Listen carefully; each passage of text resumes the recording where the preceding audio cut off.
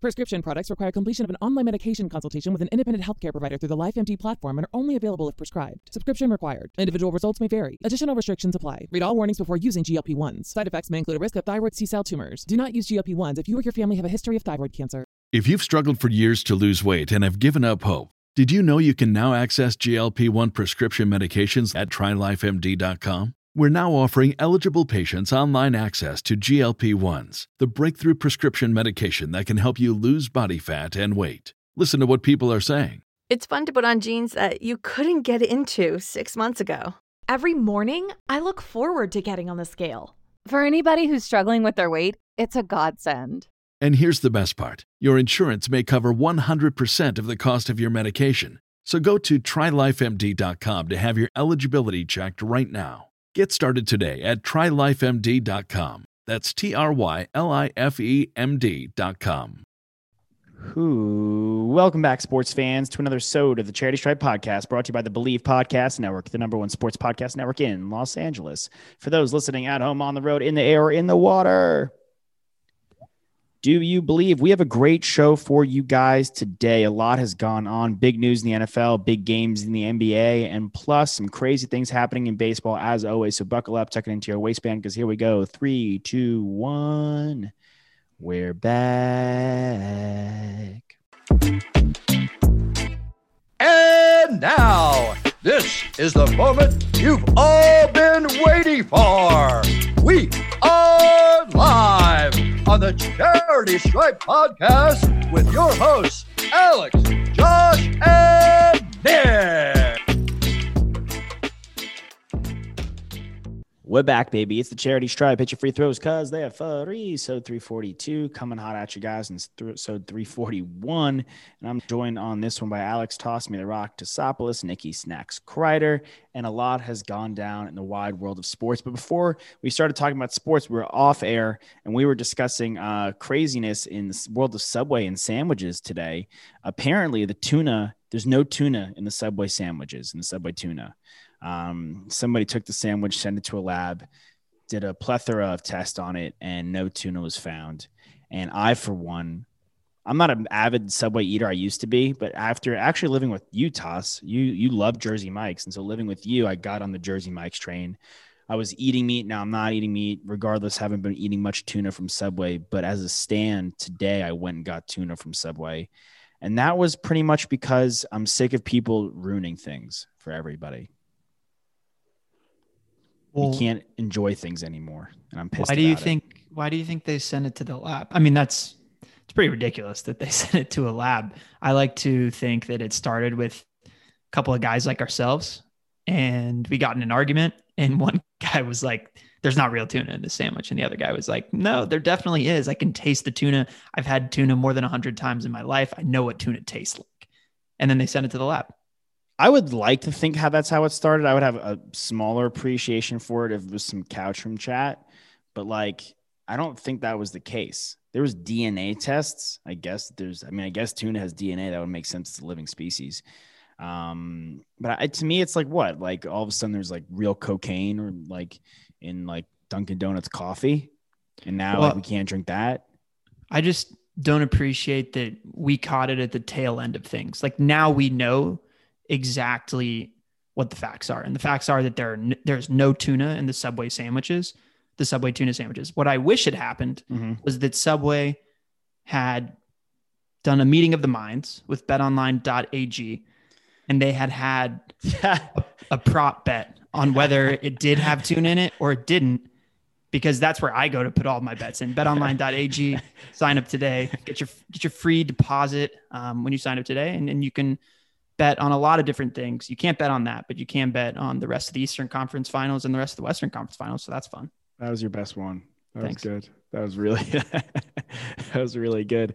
There were bets that were made. But yeah, that was my little diatribe on fucking Subway tuna. But there were bets that were made. There was a bet made in our household, Toss, on who was going to take out the trash, myself or George. The other two roommates are out of town. It was straight up Hawks, Bucks. I had the Hawks.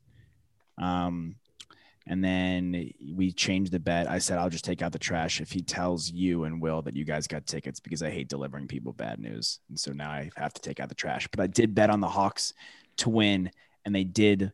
D-Jack Hobbs lock it in for a victory. Trae Young was fantastic. One of our buddies, Nick's roommate, speaking of roommates, we were discussing with him, and he was saying that Trae Young can't do this every game, and there's no way that they'll really kind of close out the series. That was his sentiment. But I feel as if that we've seen, at least in the other playoff games, a lot of guys have stepped up. I mean, obviously Bogdanovich is not at full health, but Herter stepped up in game 7. Collins ended up having a fantastic game. I feel like every time Collins hits a late game 3, he's always chirping at the other bench. He hits a corner 3, chirps the other bench, and like jogs down the court. It's awesome. And then Capella was an animal inside. I think that was the big Bucks problem. They had a lot of second chance opportunities late in the game, and obviously they capitalized on them. Yeah, there was one possession where I think the Hawks got 3 offensive rebounds, and then Solomon Hill got a corner 3 and knocked it down. Those kind of possessions can't happen in the fourth quarter. I mean, this game was tight the entire way. I don't know if Trae Young can do this every single game, but as we saw in game 7 against the 76ers, he doesn't have to. And the longer the series goes on, hopefully the healthier Bogdanovich gets, which will of course be really, really useful in the Hawks progressing past the Bucks. But Giannis played really, really well tonight. I was really impressed. Everything we've been telling him to do, Josh, you especially, labeling him as a big man, as a center. He certainly is. And when he stays within 10 feet of the hoop, he's nearly unstoppable. I mean, he was catching lob after lob after lob. Well, yeah, I texted you, Toss, and I was like, both teams' interior defense was weak. I mean, I think Solomon Hill missed the shot, but they had gotten the offensive rebound. Because I remember being like, why the hell is Solomon Hill even touching the basketball unless it's an absolute necessity with less than 3 minutes left in the game? He actually had a great foul on Giannis at the end of the game, so Giannis couldn't kick it back out to Lopez. But once Giannis started going in the paint, him and Holiday were just running lob. They had back-to-back plays, like where Collins and Capella couldn't body him, and he just pogo sticked on them. I mean, it was really fantastic. I think, it was really interesting to see what the Hawks were doing. The Hawks basically, once Giannis is like 12, 15 feet away from the hoop, they would just back off him. But like Giannis clearly had a lot of confidence in his passing abilities today and was really moving the rock. He's like, all right, you're going to give me the space. I may not necessarily shoot, but there's going to be guys on my team that can shoot the basketball. I'm going to find them when they're open. And he really was feeding everybody and doing a great job facilitating as well. Yeah, it's just an example of all of your guys have to step up, especially your big players in playoff games. And Chris Middleton had 15 points. So he missed the shots that he needed to make for them to win. Drew Holiday actually had a really good offensive game, and so did Giannis. And he just didn't step up. And you can't rely on guys like Pat Connaughton, Bryn Forbes, and Brook Lopez to do that for you. Yeah, and Bobby Portis, shout out to him. But yeah, he did play well. Middleton, I think, have you been disappointed in Middleton in this playoffs? Like after that game 1 against the Heat where he hit that game winner, since then I've kind of been like a little like, you're supposed to be an all-star. Yeah, he hasn't been playing like an all-star. If you're an all-star and you're the quote-unquote number 2 guy on this Bucks team, you have to be playing like that at this point. If in this late in the season, you can't be showing up for 15 points at home in game 1 in the Eastern Conference Finals. That's why they lost. I mean, I don't know what else Giannis and Holiday could have done realistically. And they're a very thin team, as we've been discussing, as we've been saying throughout the playoffs. Gut check reaction. You think the Hawks keep the advantage and take this one, or is there a lot of game left? I think this one will go deep, could go the distance all the way to 7. Again, like the Hawks won this game, but it was anyone's game the entire time. I think they had some trouble defensively. Like Giannis really had his way with them. I can't make an assessment at this point as to who's going to win the series. It's too up in the air for me. Yeah, we need to see game 2. If the Hawks somehow win game 2, obviously it's blood in the water. If it's a close one in game 2 and they go 1-1, 2 close games heading to game 3 in Atlanta, it's very tight. If the Bucks go out and blow them out, then I think that's like there's a bit of comeback to reality, and then we'll really have to see what happens in game 3. Nick, to you, man. Clippers down 2-0. First 2 games obviously were in Phoenix, so you do go home to Los Angeles. First 2 series they were down 2-0. As a Clippers fan, are you nervous? How did you feel about Paul George missing those 2 free throws late in the game? Well, you got to hit your free throws because they're free. I mean, how long have you been saying this? 4 years at this point? At this point, yeah. But I would say, yes, I'm nervous because they're likely getting Chris Paul back. and the Clippers are likely not getting Kawhi back. So that adds another factor to it. I heard someone on the radio, I'm not going to name any names, but they were saying from the Clippers perspective that they want the Clippers to lose game 2 so they can go down 2-0 and play like they did in the first 2 series and win the series. And I think that's so stupid. It's so ludicrous to say, I want my team to lose game 2 so they can play better for the next 4 or 5 games. That's ridiculous. You've got enough. You don't ever want to lose a game. You don't ever want to purposely lose a game. If you can't find the motivation in the Western Conference Finals, like when else are you going to find it? Yeah, exactly.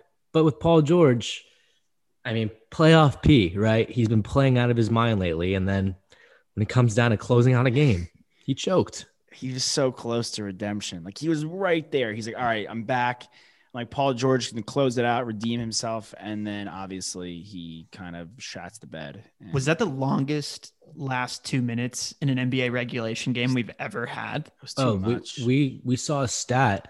I think it was on Twitter that said like the last 5 minutes of the Clippers game, or sorry, the last 90 seconds of the game took 33 real minutes. Oh my gosh. There were 5 reviews on 5 field goals. That's insane.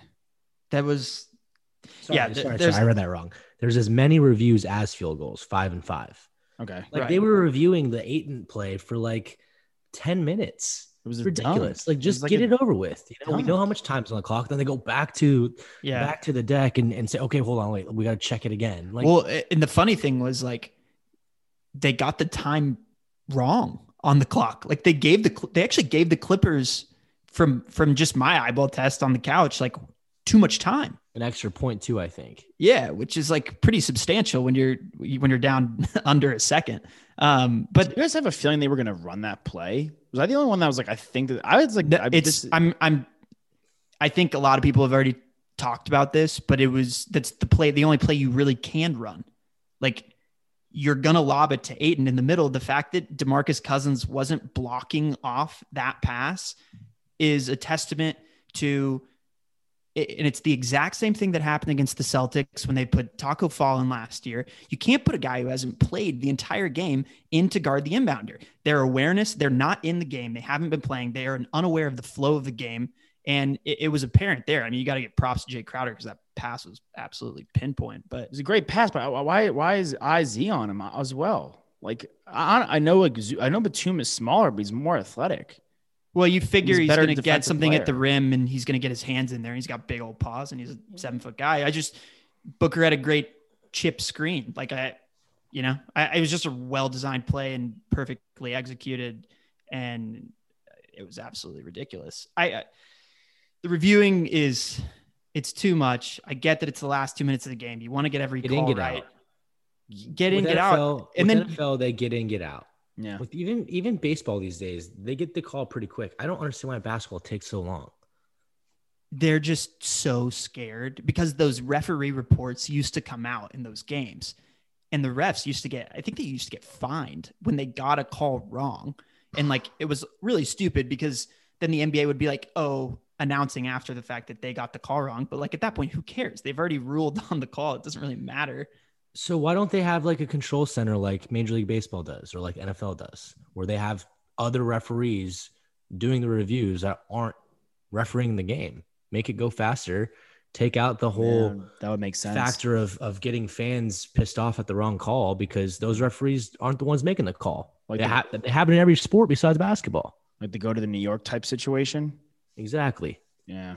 I mean, it would make sense. It would help them move the flow. And it's a shame, honestly, that's even being talked about because that game was great. That's one of the. This is a fun series. Yeah. It's a really fun series, but now Chris Paul is probable to come back and Kawhi's not. And I mean, that just gives the Suns more of an edge. Now, I'm curious to see if Kawhi does come back, maybe game 4, 5, 6, 7, if those make it that far. Does it swing to the Clippers' advantage? Well, we also don't know what Kawhi we're getting back. Yeah. Right? We don't know what Chris Paul we're getting back. I mean, again, his injury was not really physical. I mean, that shoulder obviously is ailing, but but it's a COVID rest. It's a COVID scare. I think I'm presuming he's fine, obviously, health-wise. I think the Suns go up 3-0, and I don't even think they bring Kawhi back. I think it's just over. Which is like, if you win this game, then obviously, you have to consider bringing him back. You don't want to bring him back, obviously, prematurely and hurt him. We saw what happened when he was, not handled properly with the Spurs. It totally ruined their relationship, and he was gone afterwards. But I don't know. I don't think it's regardless. I don't think this is the last time we're seeing Kawhi as a Clipper. I don't either. If I may say, I think he's kind of chilling. I think at this point, no matter what happens in this series, they've gone deep enough where you're keeping the gang together. Yeah, for sure. Well, I would like hopefully the gang minus Ty Lue. I don't know, man. Tyler's chilling, and I am he's getting a lot of praise right now. You think so? Yeah, he's proved me wrong this past. I would rather have Chauncey Billups. Well, I think if Chauncey's going somewhere else, it'll be really interesting to see how good of a coach Ty Lue is by himself, right? Because I think at least the three of us really believe that Chauncey has had an enormous impact on that roster from a coaching standpoint and from a player development standpoint. Yeah, big time. Clearly, I don't think it's a coincidence Reggie Jackson's playing his best basketball again. Yeah. One last thing I want to say just from a coaching standpoint, there's so many. The high pick and roll is the most used weapon in basketball right now. I mean, both of these teams run it in the Western Conference. Both of these teams run it in the Eastern Conference.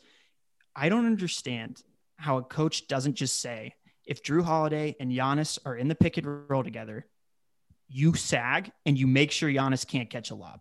I don't care if Drew Holiday shoots 15 floaters this game and they're open. Nothing can happen. Anything can happen except the Giannis dunk. Like, you have to, in the same thing with Trae Young, it's like, you just have to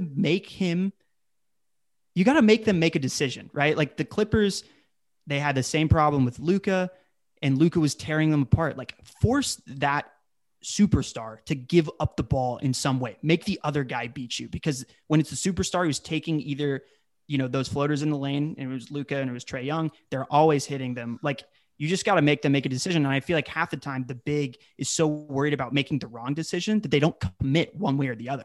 Either step up on that driver and make him pass it around you, or sag back and make him shoot a floater. Like, just make the decision. They're caught in no man's land every single time. It's a great point, because I'm looking at it and they literally look like they're caught in no man's land. I'm watching it, and the Hawks, it's Collins and Capella both out there at the same time. Not just any kind of two bigs, two extremely athletic bigs, obviously not Giannis athletic or Giannis size, but they should be able to put a body on Giannis. And again, going back to those alley-oop dunks, time in and time out, they kind of were both there, like looking at one or the other, like, weren't you supposed to make the move? And no one kind of made a decision on what to do with Giannis, and he was able to kind of get in there freely and just do his thing. I mean, a guy who's won the MVP award twice, you're going to let him catch lobs? Was he not going to finish? Just put a body on him. Like, it's the easiest 2 points in the game. It's a dunk. I don't think they just put no body on him at all. And you know what? Honestly, kind of inversely to the Suns Clippers game, like, they were kind of letting them play a little bit. It wasn't as ticky-tack, I felt. I felt like they were like, it was a little bit more physical, and they were letting them play a bit. I mean, I think the Trae Young floater, I mean, he was just getting that at will against the Knicks. I think teams are kind of, a bit more receptive to that now. Still, as good as defender Holiday is, he had a tough time, and I don't think it's going to get much easier. I mean, he's really playing superb basketball, and he's gotten to the point in his game where if he's not scoring well enough, he's facilitating. But I don't think this Bucks team is going to be down and out. I really wish Pandemic P hit those free throws so he was still playoff P. I hope the Clippers kind of take it to him in Los Angeles in game one, at least make things interesting. I think obviously we've seen it. This team can compete with them. It was close. This team can get hot and outshoot anybody. Look, when they've blown the Jazz out one of those games. So it's not fully over yet. Lottery, though, we'll go lottery quickly.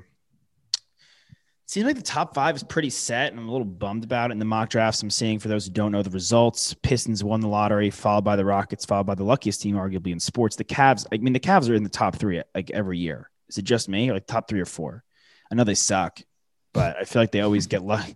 They always get lucky, and they're always like, "Oh, the Cavs are in here again." The Raptors, which is great for that franchise, are in there, and the Magic.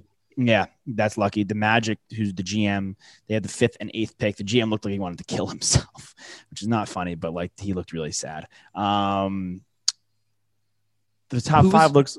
Whose pick because the Rockets got 2, but if the Rockets pick had fallen to 5, they would have lost it to the Thunder. That's right. Yeah, it's good that it's huge for their franchise that they were able to retain it and hold on to one of the top 2 spots. Yeah, and I think my question to you, I kicked you a mock, and we're not going to go into the full thing, but just kind of keeping that top 5. Why do you think the Rockets are going to take, presuming Cade goes number 1 and there's no trade, which I had posed to somebody, like I posed on our Instagram, people responded like, hey, the 5 and the 8 by the Magic to the 1 for Cade, because as good as I think Cade is, I think this is a pretty deep draft class, a lot of valuable guys you can get out of the 5 and the 8 spot. And I think the Pistons building some depth out would be nice. That's just, I don't know. That's me thinking a little outside the box. Yeah. But presuming Cade goes number 1 in the Pistons, why do you think the Rockets are going Mobley, not Suggs? Whereas I think they're going Suggs, not Mobley. I think that it is such a rarity nowadays to find a big man who has all the tools and shown that he can utilize the majority of those tools already in his college game. He doesn't need the ball. He's a great, excellent rim runner. He's a fantastic rim protector. He was arguably the best player defensively in college basketball this past year. He has the makings of a good big man shooter. He already can hit from mid range, and that's just extending that 10 feet and consistently putting in the reps. He's got a great stroke, so you would think that he could eventually hit the ball from deep at a good clip. I just think he's such a rarity to have feet like that with his size, and to pair him alongside Christian Wood, who's like a perfect, floor spacing 4 who can also rim run. If you can hold on to John Wall, you've got your point guard there. And John Wall's not that old, and he actually looked pretty good this year, especially from a playmaking standpoint. So I just think that he's more of a cornerstone of your team. A lot of people, just from what I'm listening to and what do they know, are saying that Cade and Mobley are kind of in their own class, and then 3 through 5 are also they're tier 2. I like Suggs a lot, but what I sent you is, I think if you see Suggs at 3, the Cavs are going to pass because they already have 2 guards. They've got Sexton, they've got Garland, and they're going to be forced to take Jalen Green. And then the Raptors are going to end up with Jalen Suggs, which is kind of where I want him to go anyway. Go learn with Fred VanVleet. That's a great 1-2 punch. He doesn't have to step in and be the guy immediately. He'll succeed. Yeah. I mean, I look at it and I'm like, okay, in the modern NBA, you need a primary ball handler who can do it all. And Suggs has that potential. And that's why the Rockets are restarting in my book, I'm anticipating Wall not being there, which isn't necessarily fair because as of now he is on the roster. Yeah. But I think if I'm restarting a franchise, at least just give me that guard so I know I'm starting off on the right foot. That being said, I mean, I think Mobley, obviously we saw him play in high school. Toss, you were very underwhelmed. So was I. But I think he really impressed us. I think seeing what Ayton's done and seeing what's, in this playoffs. And I mean, that's kind of the example you look to, right? Yeah. You look at year 3 and Ayton's put in the work. He wasn't there year 1. He wasn't there last year. Even at some points this year, he had a tough time buying in because it was Chris Paul's team and he had to adjust, but he has adjusted. And now look how valuable he's become in this Western Conference Finals. He's the 3rd best player in the series, and it definitely shows. I mean, he's dominating glass. He's dominated every series. He's kind of irreplaceable. He really is living up to, again, that billing, like we were talking about last episode, the number 1 pick. So I could get behind the Rockets, again, restarting with, they have Wood unless they move him. They also love taking franchise history. They love taking big men in the top part of the draft. Ralph Sampson, Akeem Olajuwon, man. Yao Ming. Yao Ming. All their first picks have been bigs. That have been in the top 3. The Cavs pass. I think also, let me say this.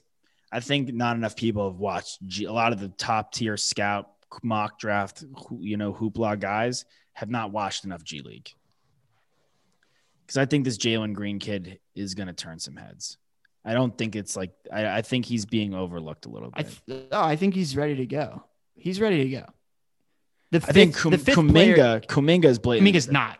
Yeah. He's not ready to go. He's a project. He's a project, but he's got scary athleticism though. If you can tap into that and you can kind of fine tune him. I mean, you look at a guy like Paul George. Paul George could not shoot like he could like he can now in college. That just wasn't there, but he had the 6'9" build. He was a rangy defender. He had the makings of what would be a good stroke. And before he got hurt, I mean, like he was one of the best high flyers in the league. Yeah. So, that's the prototype, but we've fallen in love. The NBA has fallen in love with people like that in past, and it's bitten them in the ass. So yeah, multiple times. Honestly, like Davion Mitchell is not as sexy, but he's going to be a good player at the minimum. I think Kispert's going to be a good player at the minimum. I think guys like Kuminga and Scotty Barnes are a bit more risky and a bit more like even our boy, the Longhorn, Kai Jones. He's a bit of a risk. He's a bit of a risk. You could lock him in as the member of the Thunder. The Thunder with their second pick are going to take him. Because they have nothing to lose. They have so many picks they could run that risk. A team that can run the risk is going to take the risk on Kai Jones, and it's going to pay off. He's an uber athlete. But I think the draft's going to be really exciting. I'm licking my chops to delve into some mocks. Carl Nassib. Speaking of uber athletes. Oh. Keon Johnson had a 48-inch max vertical at the combines, an NBA record. Yeah, he's going to be a lotto pick. 48. Sure. He's a for sure so lotto pick. Athletic. He just needs to get some sort of jump shot and figure out how to be a multi-level scorer, and he'll have a spot on an NBA roster for sure, and possibly a starting spot. I'm trying to think. He's one of those project guys too. Yeah, he's 4 feet off the ground. That's crazy. That's crazy. He has that defense in him already, though. So I think the Magic with their second pick at the 8th, like you can kind of, the Magic. He just, I don't. He feels like RJ Hampton to me. Like they already have that guy. RJ's more of an offensive player than he is. I think I don't know. I was kind of going from the mold of like, hey, you have Isaac, you have Wendell Carter. You could really continue to build on this defensive stalwart you have in Orlando and really play some bruised basketball. And you have RJ, and you have and you have Cole Anthony. You have two really great good offensive guards. You use that pick on the wing and Kuminga, who's the project, and all of a sudden you have a deep team and a versatile team. Yeah, that's crazy though. So I actually think that he could jump over you, Josh. And you can't jump over him. Keon Johnson. I know several people he could jump over for sure. Yeah. Several. Including my future roommate. The Carl Nassib. Talking about Carl Nassib. Yeah, Carl Nassib. Amazing. We were pumped. Everyone was happy. This is good for him. I was a little, obviously it's shocking. You're not like sitting there thinking it's going to happen. Everyone kind of fell in love with him on Hard Knocks. So. Yeah, I think it was really meaningful, and that's part of the reason is because we got to meet this guy. Yeah, and that's cool. Like I think we all like watching Hard Knocks, and it gives us a little window into like what these guys are really like. Because as we've talked about multiple times on the pod, like they wear helmets on the sideline. You know, like we don't really get to interact with them outside of the big name guys like Brady. And he had a moment too. He had that moment where he's talking about finance. He's like talking about like how he's going to, he's like, I met Taylor Swift. I was going to buy a Rolex, but like I didn't because like my financials are important to me. Like, and he was jarving with Greg Williams, who like obviously is an asshole. I mean, there's a lot of good moments for him in there. I was a little disappointed that some of it was overshadowed by some negativity around it. People like the way it was phrased, like the first active openly gay player, and people were like, well, what about Michael Sam? Which is like kind of was just a little unfortunate for me. It was just kind of taking away from the moment. I understand like why people were getting involved in that respect, but I think it was taken away from the moment. And I was also annoyed that they weren't stepping up, but I was also annoyed that was like also a focus of other NFL players not really getting involved. Like if you look at like who tweeted out support outside a couple of his teammates and obviously like the NFLPA, Goodell, coaches, none of the big guns outside obviously like Watt really came in and said anything. I think Saquon said something. Teammate, Penn State teammate. Oh, Penn State teammate. Yeah, sorry. Yeah, I mean, I think it's going to open the door for a lot of players to come out if that's something that's going to happen. I mean, you saw Colton Underwood of The Bachelor do it, and he was in the NFL for a minute. And of course, there was Michael Sam, but I mean, this is the first active player, right? It's always been an issue where guys want to feel comfortable in the locker room. And that's always been the biggest, I guess, issue within the NFL is that, you know, guys don't want to come out because they feel like it's going to ruin relationships with their teammates. But I feel like this probably does the opposite. You know, with a guy like Carl, who's liked by his organization, and, you know, a lot of people gravitated towards him in Hard Knocks, like we mentioned. I think it's a good champion to kind of be the first person to come out and say something, and hopefully opens the door for more guys to do it if they want to. Yeah, it was a really nice moment the other day. So congratulations to him. Shout out to his family in the best way. He really seems like a great guy. You watch that video and it's just like, he's very endearing. I just want to be his friend, Yeah, be his homie. And it's also obviously great for people that are not professional athletes as well. Yeah, it's huge. It's huge. His jersey was the number one selling jersey. I mean, like from a monetary standpoint of view. Over the last 2 days? Yeah. That's great. NFL was pumped. I mean, NFL's actually done a really great job in Pride, honestly. A lot of their logos are like rainbow. I think they've done a really excellent job. I mean, we've seen them want to include female fans and like they've been one of the people at the forefront. I've always felt as far as inclusion on fans, like kind of going out of their way to make it more not just like dudes watching sports, even though it's like one of the hardest hitting sports, ironically. Speaking of other sports, baseball, a lot has been made, and this is again like baseball just needs to stop. You put it on a show every time something's a rule change or an issue, and like they're obviously checking guys now mid-game. The opposing manager can request a check for illegal substance on the pitcher. We saw Sergio Romo of the Athletics do. We saw Max Scherzer of the Washington Nationals do it. They just start undressing themselves and pulling down their pants, and it's like funny and like putting on a circus. But it needs to be more concentrated. And Manfred's like, oh, yeah, it's going well. Well, it's not going well. And I think it needs to be more concentrated in the sense that have designated times or have two, be like at the top of the inning, we're going to check when the cameras aren't rolling before you get going. And if you don't have anything, then so be it. Like we can't fully micromanage the game any further. Yeah. I mean, do you want to speed up the game or do you want to make sure pitchers aren't having foreign substances on their balls? And I mean, Manfred says it's going well, and I don't necessarily think it's going well because I think a lot of pitchers are annoyed, and you saw the frustration in Max Scherzer and you saw the frustration in Sergio Romo. And I mean, you're seeing the frustration from Trevor Bauer today, in the Padres-Dodgers game. They're annoyed. I mean, this is something they've never had to do it before. Some of these guys have been playing the game for 10 plus years. And this is the first time it's coming out mid-season too. I mean, yes, it's obviously affecting the play. You're looking at spin rates, and Trevor Bauer's spin rates are way down over the last couple of games compared to his last season where he was untouchable. So, I mean, I'm sure he's a little flustered because he doesn't have the same juice that he used to. But you look really upset about Bauer not feeling well out there in the mound, Nick. You look really heartbroken about Bauer not feeling well on the mound right now. Oh yeah, I'm torn to pieces.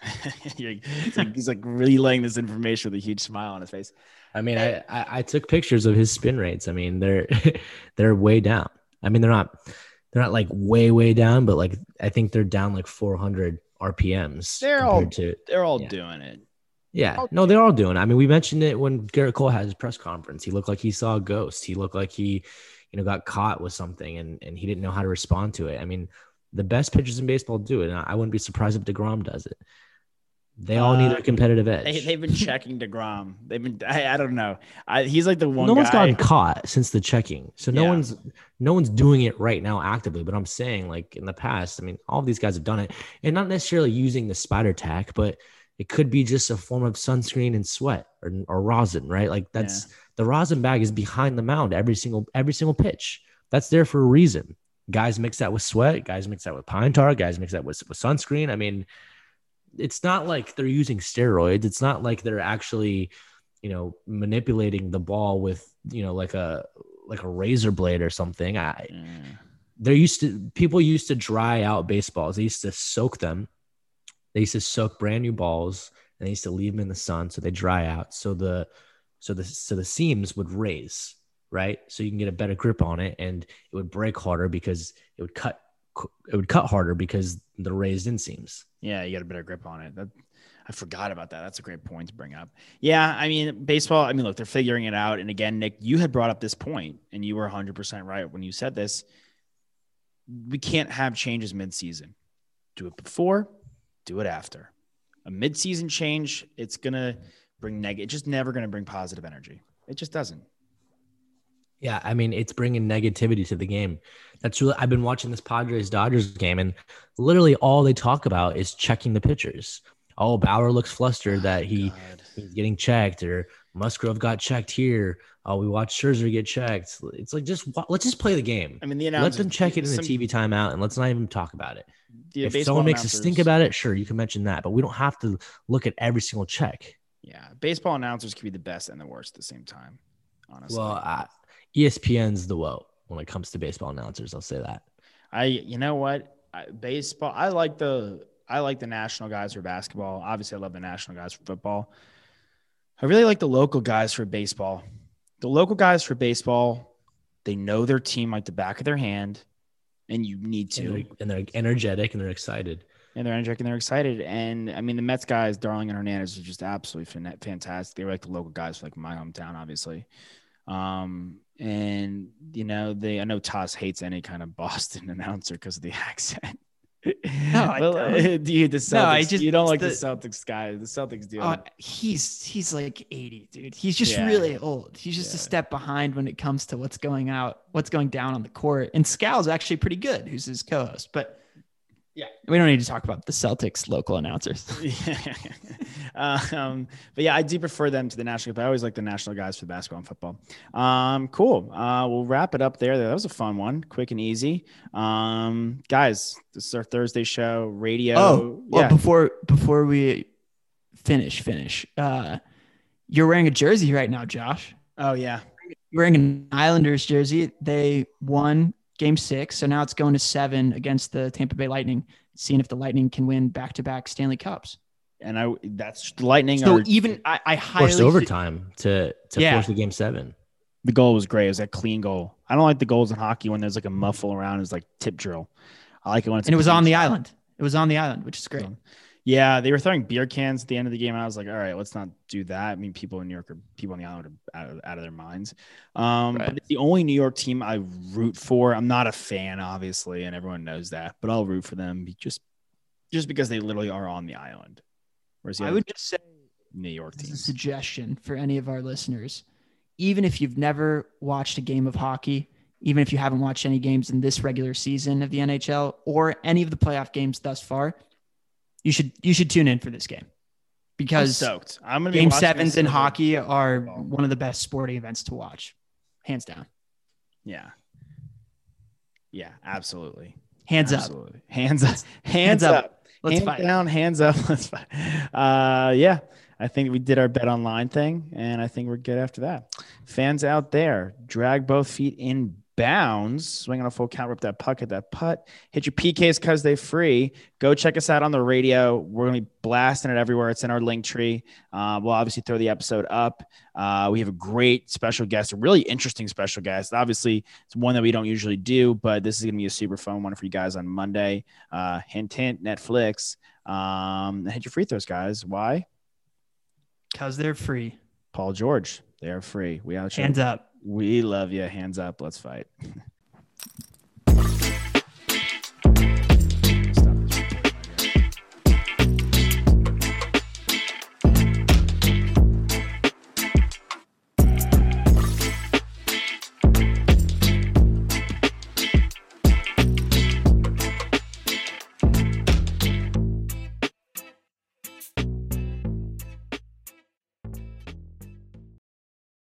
Prescription products require completion of an online medication consultation with an independent healthcare provider through the LifeMD platform and are only available if prescribed. Subscription required. Individual results may vary. Additional restrictions apply. Read all warnings before using GLP-1s. Side effects may include a risk of thyroid C-cell tumors. Do not use GLP-1s if you or your family have a history of thyroid cancer. If you've struggled for years to lose weight and have given up hope, did you know you can now access GLP-1 prescription medications at TryLifeMD.com? We're now offering eligible patients online access to GLP-1s, the breakthrough prescription medication that can help you lose body fat and weight. Listen to what people are saying. It's fun to put on jeans that you couldn't get into 6 months ago. Every morning, I look forward to getting on the scale. For anybody who's struggling with their weight, it's a godsend. And here's the best part. Your insurance may cover 100% of the cost of your medication. So go to TryLifeMD.com to have your eligibility checked right now. Get started today at TryLifeMD.com. That's TryLifeMD.com. You know when you're listening to a true crime story that has an unbelievable plot twist that makes you stop in your tracks? That's what our podcast, People Are the Worst, brings you with each episode. I'm Rachel. And I'm Rebecca. We're identical twins who love true crime cases that make you say, didn't see that coming, and we hate the people responsible for them. Listen to People Are the Worst now on Apple, Spotify, or wherever you get your podcasts.